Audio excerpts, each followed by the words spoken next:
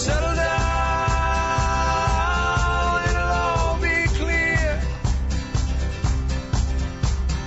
Don't pay no mind to the demons. And it is another week. This is Andrew Wood, Executive Director of Hope Resource Center. Thank you so much for tuning in, whether that be live over at Joy 620 or you're listening to the podcast at investinghope.com, Google Play, iTunes, wherever podcasts are found. You can listen to this show. We got a lot of stuff to talk about today.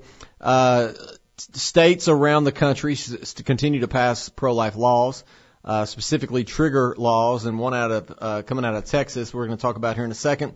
We're also going to look at some other things that are happening, but one thing to note is former president of Planned Parenthood has wrote a book and is speaking out about her short-lived presidency of that organization. And so she was the president for less than a year after Cecile Richards was the president for many years. And it's interesting that we get some honesty and some transparency and kind of a look behind the curtain in what Planned Parenthood was doing and is doing, and it's an interesting perspective from the former president of that organization, who would not say that she's pro-life. She's certainly pro-choice. She still even supports what Planned Parenthood's doing, but her mission, vision, and goals for that organization very much different than the board and those that operate. We're going to talk about that here in a little bit, but first I wanted to get into some things that are happening around the country, specifically in Texas. And there's a piece over at National Review that I want to bring to your attention, written by Kevin Williamson, a great writer. He says this: Texas has joined 10 other U.S. states in adopting a, quote, trigger law that will ban abortion in the state if Roe v. Wade is overturned. Other states should follow suit, and it is likely that at least some, of course, will. Trigger laws perform several useful functions. And one thing to note, to give you some context, if you're listening locally from the state of Tennessee, we do have a trigger law in effect in the state of Tennessee. And let's go into what that is. The first of these is front-loading the abortion debate rather than trying to pass a bill in the wake of the Supreme Court's overturning Roe, should that come to pass.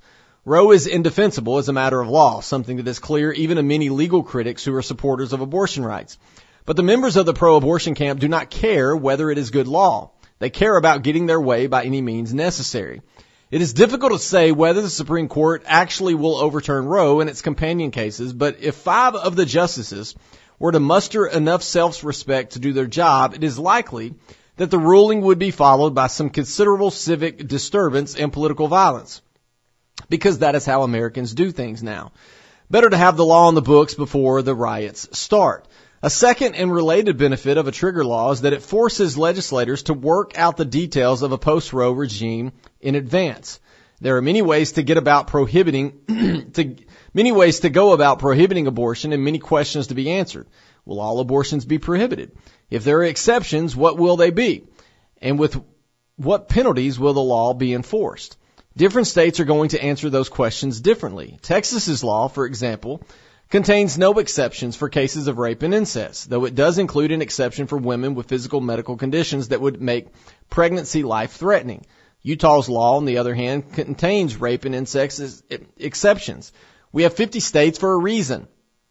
And in a post-Roe world, it is likely that we will end up with many radically different abortion statutes among the states. Texas will do things differently from Utah, and Utah will probably do things very differently from New Jersey. We've, of course, talked about that on this show many times. On the matter of criminal penalties, Texas's law starts in the right place, with abortionists facing fines up to $100,000 and the doctors and other medical professionals among them facing possible loss of their license.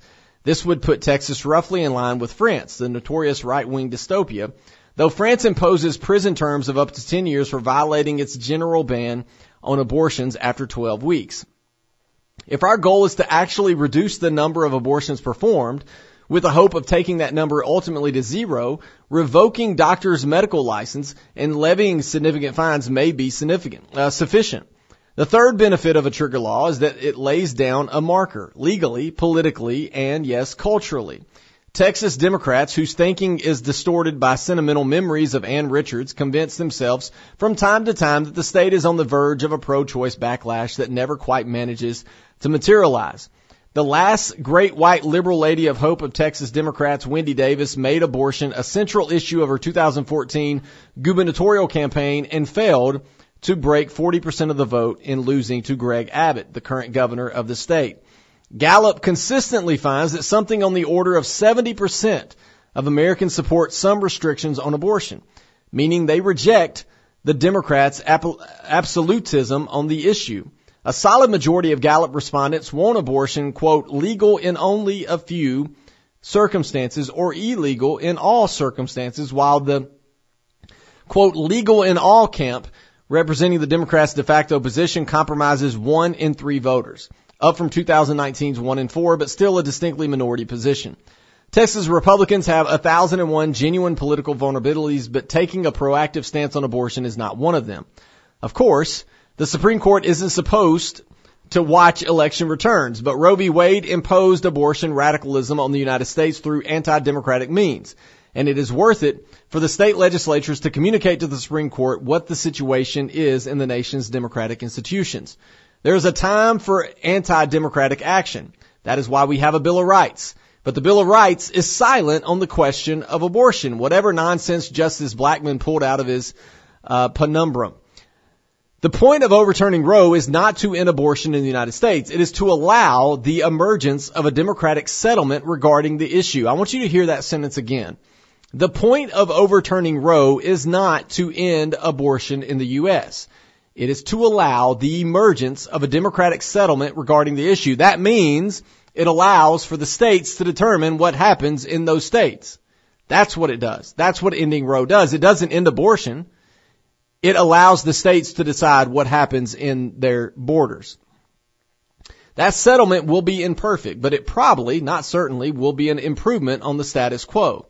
It is easiest to understand this as mitigation, as damage control. The liberationist ethic of the 60s and 70s has produced some very unhappy consequences, some of which have been noted over the years by religious moralists and others of which have been documented by feminists, including radical feminists who, while they may reach different policy conclusions, recognize in their way the same savagery that has been so evident to conservatives. But it should be clear that by now that there is no real constituency for reinstituting the old order. Only a few reactionary imagine an end to a no-fault divorce or a return to a norm of premarital virginity. Brandy Love surely is closer to the current zeitgeist on the right than Jonathan Edwards. I mean, the 18th century preacher, the 21st century sleaze goes by John, but is legally Johnny and would be right at home in today's GOP under either name. For a free people, government is not a master instructing them how to live, but an instrument enabling them to live as they like, for better or for worse.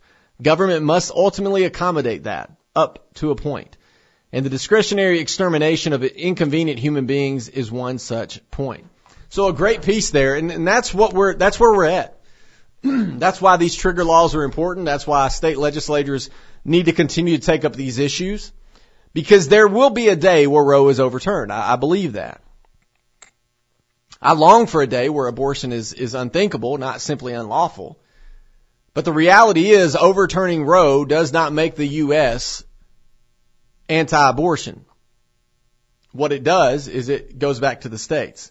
And we talked about this over and over and over again.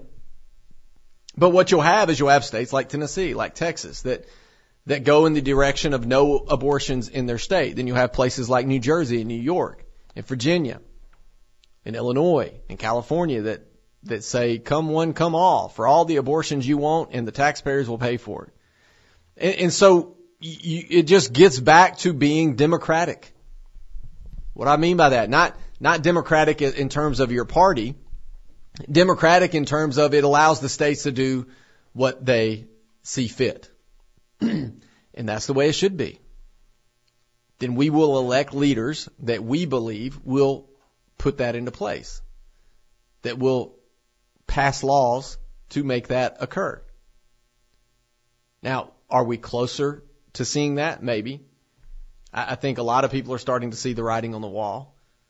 The reason the abortion lobby is concerned is because they know that the decision that was made in 1973 had no foundation in the Constitution. They know that it was a terrible legal argument.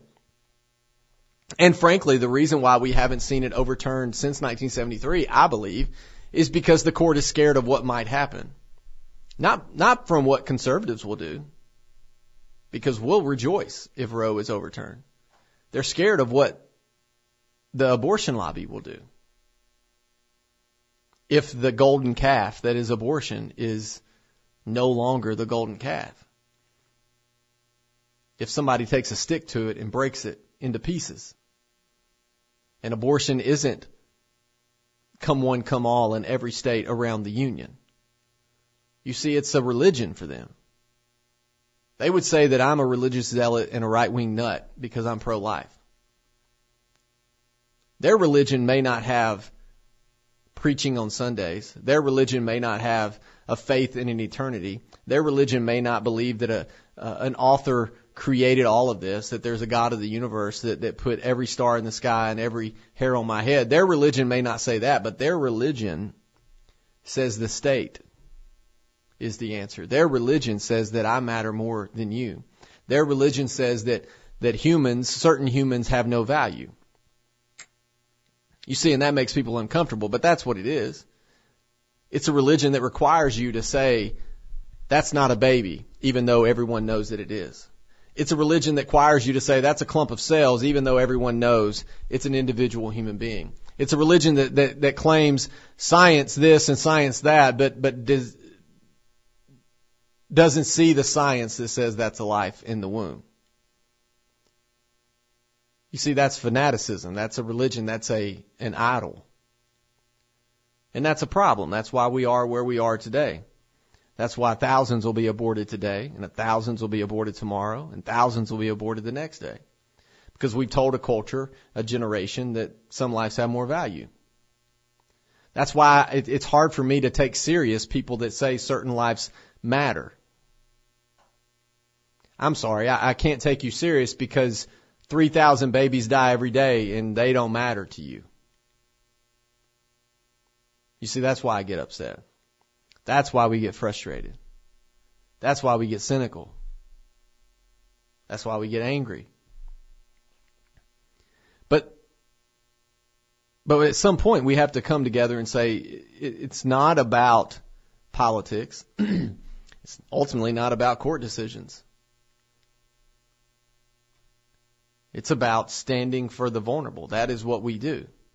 You see, we're not barbarians. Even folks that believe in evolution, like, we're not animals. There's a reason why every day you'll see a story where strangers help other strangers. Somebody had a medical event and people broke into the car to save that person's life. Somebody's drowning and a lifeguard jumps in to save them, or a man jumps in the ocean to save a stranger and he ends up losing his own life. But he was willing to risk it all to protect someone else. Why do we do that? Because it's ingrained into us. Yet, 3,000 babies are aborted a day. The most vulnerable among us, completely helpless. And we just move on. So yeah, I do hope ultimately Roe is overturned. I do hope it goes back to the states. I do hope these trigger laws go into effect. But that's not the end of it. There's still going to be work to do. There's going to be political craziness and chaos and riots and marching. And just like the author of this piece said, these laws will take care of all of that because they were already go in place. But that doesn't mean it'll be over. I told somebody today, eventually the dog catches the car. Are we ready to catch the car? The chase is fun, but at some point that gets old. What are we going to do when we finally catch it? I pray we're ready. We'll talk more when we come back.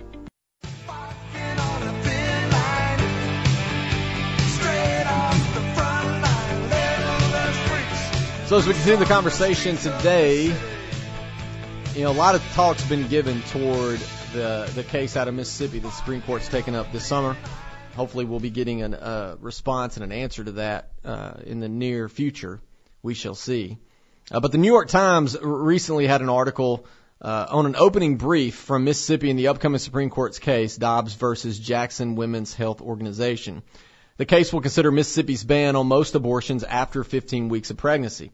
Though most of the piece is refreshingly bias-free, court reporter and commentator Adam Liptak does wield one odd turn of phrase. Listen to what he said.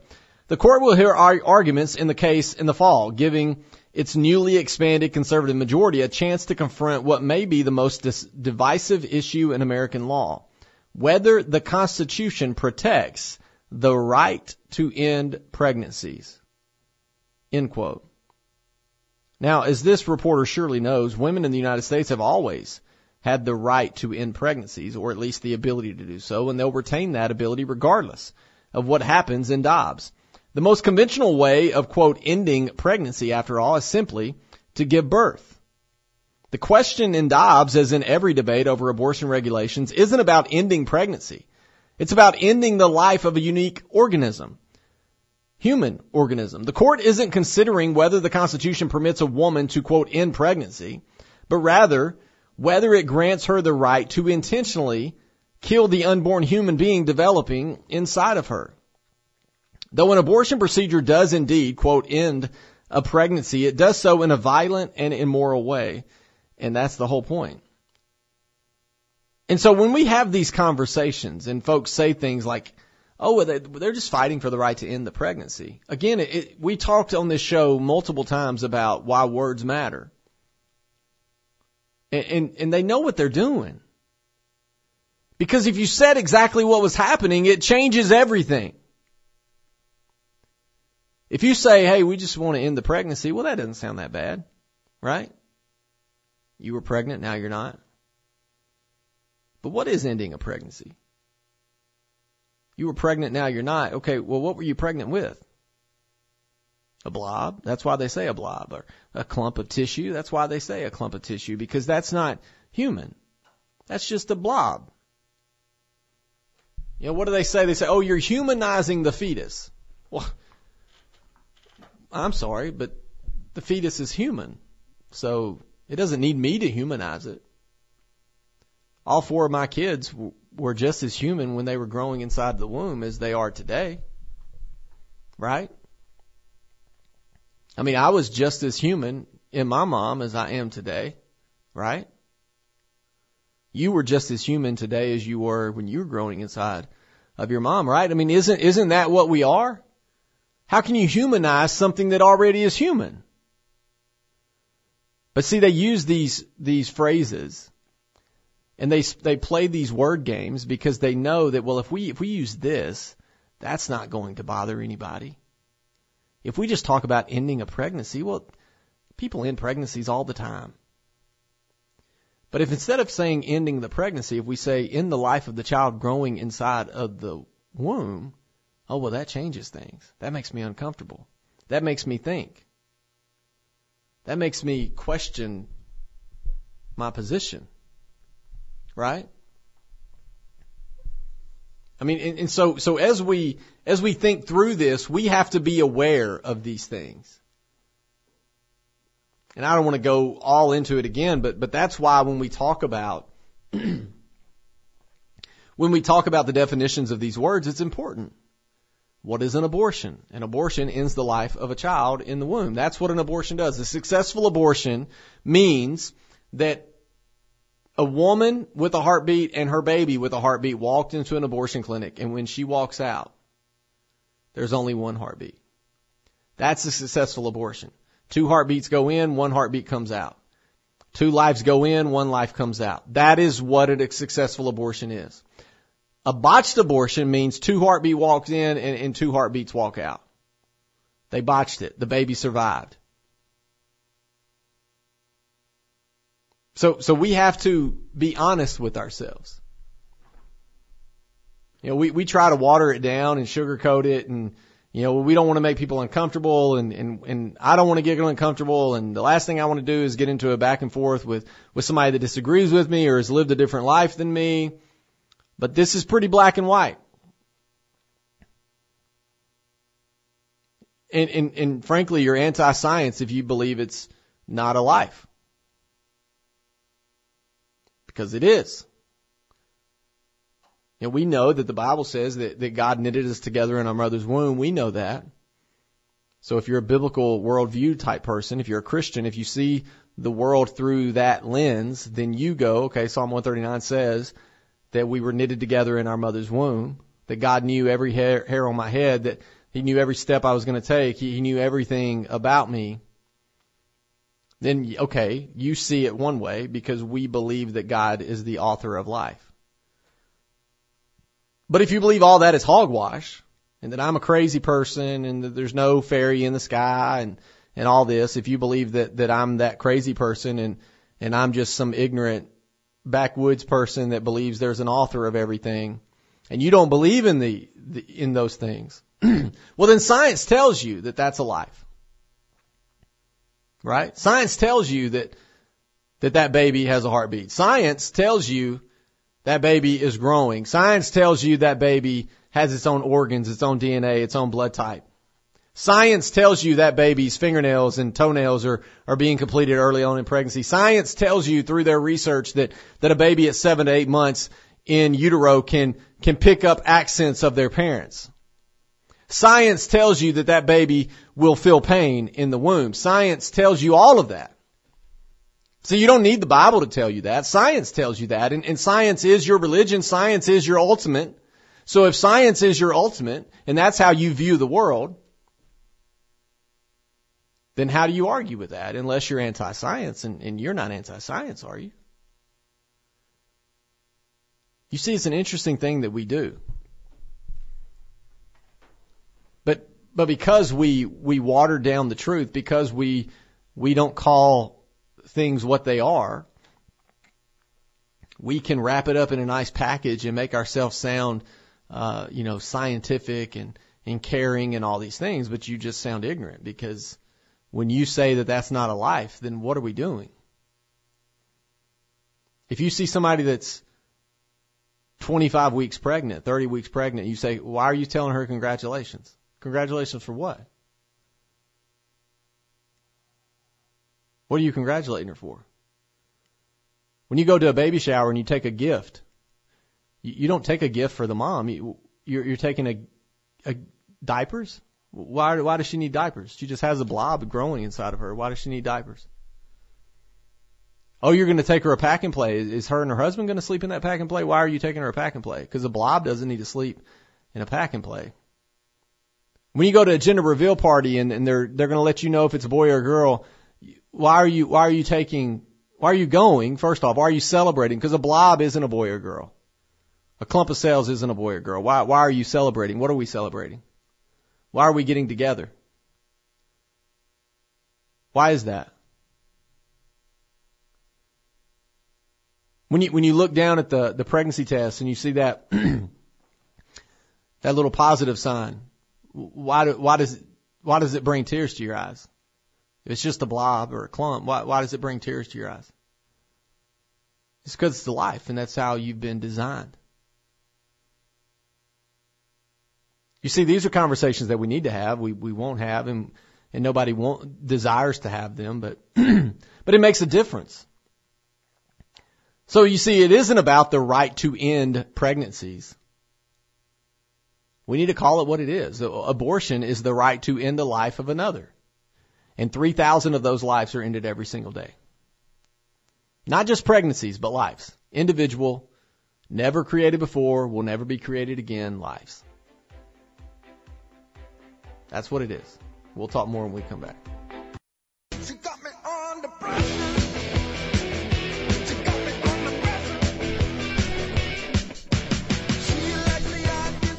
So it's not often that I would say I agree with the former president of Planned Parenthood, but I kind of do. An article over at Yahoo News, I've seen it other places as well, but I think Yahoo was one of the first ones to carry it, talking about former Planned Parenthood president Dr. Nguyen said she was told to say abortion at every interview. So she recently wrote a book And, man, it's really interesting to see. On her first full day of the job as Planned Parenthood's president. Now, listen to this. This tells you where our culture is at. Okay? This tells you where our culture is at. So on her first full day on the job as Planned Parenthood's president, Dr. Nguyen, do you know where she went? First full day on the job, she appeared on ABC's The View to talk about her vision for the organization. Now, I know that Hope isn't as big as Planned Parenthood. But on my first full day of the job, I wasn't getting calls from major networks for an interview. So as the first physician at Planned Parenthood's helm, Nguyen was dedicated to centering the organization in Americans' psyche as a nonpartisan healthcare service provider. She talked about how women's healthcare is healthcare and how receiving screenings and medication doesn't need to be political. When the segment wrapped, Nguyen, who'd left her role as Baltimore's health commissioner for the gig, was elated that it had resonated with the live cheering audience. But her new colleagues at Planned Parenthood's headquarters were not. Nguyen had failed to say the word abortion. So Nguyen went on to The View. She did a great interview. People clapped. They cheered for her. She wasn't in a hostile environment. As long as she went on Fox News. She didn't go on Glenn Beck's radio show. She went on The View, which is, that's going to be a very, very favorable environment for her. She was cheered and applauded, and so she walked out thinking, man, I really killed that interview. That was great. I did a great job. I put my vision out there. People are going to support me. Hey, let's get the ball rolling. My first full day. But the segment wrapped, and she was told, hey, you didn't even say the word abortion. And we find this out in her new book, Lifelines, A Doctor's Journey in the Fight for Public Health, that was out on July 27th. Nguyen details how the tension between her mission and Planned Parenthood's advocacy smoldered from the first day until she left her post just 8 months later. After the ABC segment, a board member texted her, and this is what the text said. Next time, make sure you talk about abortion. You notice they didn't say, hey, you did a great job. We are so grateful that you're in this position. The first text, next time, make sure you talk about abortion. Earlier in the show, I said it's a religion. You see what I'm saying now? It's the golden calf. Oh, it's all well and good you talked about pap smears. It's all well and good you talked about women's health. You didn't say the word abortion. That's what the board wanted her to know. They said this, you need to talk about abortion at every media interview. That's what a national staffer told her too. You're the president of Planned Parenthood. People expect that from you. Think about that. Planned Parenthood wants to tell you, hey, we're about women's health. And when pro-lifers say, no, all you care about is abortion, they say, oh no, abortion is just 3% of what we do, which is a lie. But that's what they say. Abortion is just 3% of what we do. But we're getting to see behind the curtain here, and Nguyen was told, hey, you're expected to say abortion in every interview. Like every interview, you need to get back to abortion. Charles Spurgeon used to say, no matter what sermon, what text I preach, I always have to run back to the cross because that's what the gospel is about. That's what the Bible is about. Everything points us to Jesus. Well, in Planned Parenthood, in that religion, the religion of abortion, everything runs back to abortion. It doesn't matter if you ask me about pap smears, I got to take you back to abortion. It doesn't matter if you ask me about STD testing, I got to take you back to abortion. Everything runs back to abortion. That's their religion. That's their idol. Not saying abortion, listen to this. Another staff member told Nguyen this. Not saying abortion sounds as if you're ashamed of it. Nguyen, who is pro-choice, took the stance that she and the organization should advocate for all reproductive health services like birth control and sex ed, which could reach more people and help reduce the need for abortions. She believed using, quote, pro-abortion language alienated people whose decision to get one was painful. What? You mean people got abortions and it was a painful decision for them? I mean, it truly sounds like Dr. Nguyen cared about women. That she understands it's a tough decision, that she understands people know what abortion is. It's not just ending a pregnancy. but it's ending a life. But Wynn said her colleagues viewed that position as trying to, quote, cover up abortion. They said acknowledging some patients' difficulty with seeking the procedure was dramatic, since it's common, usually simple, and generally safe. Did you hear that? The president of this organization is out there caring about women that may hear her speak, that had an abortion and had a traumatic experience, caring about women that are in a post-abortive support group, caring about them and saying, I know that was tough on you. And the staffers and the board and the higher-ups at Planned Parenthood are saying, that's nonsense. You're just being dramatic. Abortion is common, simple, and generally safe. Think about that. They said this, quote, if we don't talk about abortion openly, loudly, and proudly as a positive moral good, then we are further stigmatizing it and the people who need it. That's what a colleague told Wynn. Planned Parenthood's local affiliates across the country whom Wynn visited seemed to better align with her view, she implied. They were the ones providing pap smears and prescriptions, not just abortions, but Wynn had to answer to Planned Parenthood's board. Wynn said ultimately the tension between her and those around her wasn't just about abortion, but about politics. Planned Parenthood sees itself as a liberal advocacy organization, outspoken on issues loosely related to health care like net neutrality, defunding the police, and D.C. statehood, she wrote. As the 2020 election loomed and abortion access came under intensified threat, the organization wanted to double down on its pro-abortion messaging. I love the fact that not Yahoo News actually writes pro-abortion messaging. They're not saying pro-choice there. They're saying pro-abortion messaging because that is the messaging of Planned Parenthood. It's pro-abortion. So hats off to Yahoo News for getting that right. Wynn said this, I was given a choice, change or leave. Before her lawyers could come to a mutually agreed upon departure statement, the board voted her out. And she learned about it through a New York Times news alert on her phone. They didn't even give her the dignity to let her know to her face. They leaked it to the media before they even told the president of the organization. Boy, that's caring about women, isn't it? That shows a deep love for women, that they would fire their president and then leak it to a news outlet before they even tell her. And yet, Wynn wrote she has deep empathy and profound appreciation for Planned Parenthood staffers. That Planned Parenthood is still in existence over 100 years after its founding, she said, is a testament to the courage and to the mission. Now, obviously, I disagree with that. That just means that Wynn is a pretty good person, the way they treated her. But it's interesting. When she was named president, everyone was excited because she was the first doctor to lead the organization. A doctor, a female, successful, had kids of her own. And in the first interview, she doesn't even mention abortion. Look, far be it for me to give advice to Planned Parenthood. But if they would have kept, I'm glad they didn't keep her as their president. Because she makes a lot of sense. But they can't see past the golden calf. They can't. They want to be known for abortion. They have to be known for abortion. Abortion is it. Yeah, all the other stuff we do is fine, but abortion is the main thing. And the fact that she walked out of that interview first day on the job, and a board member sent her a text and said, you didn't even mention abortion.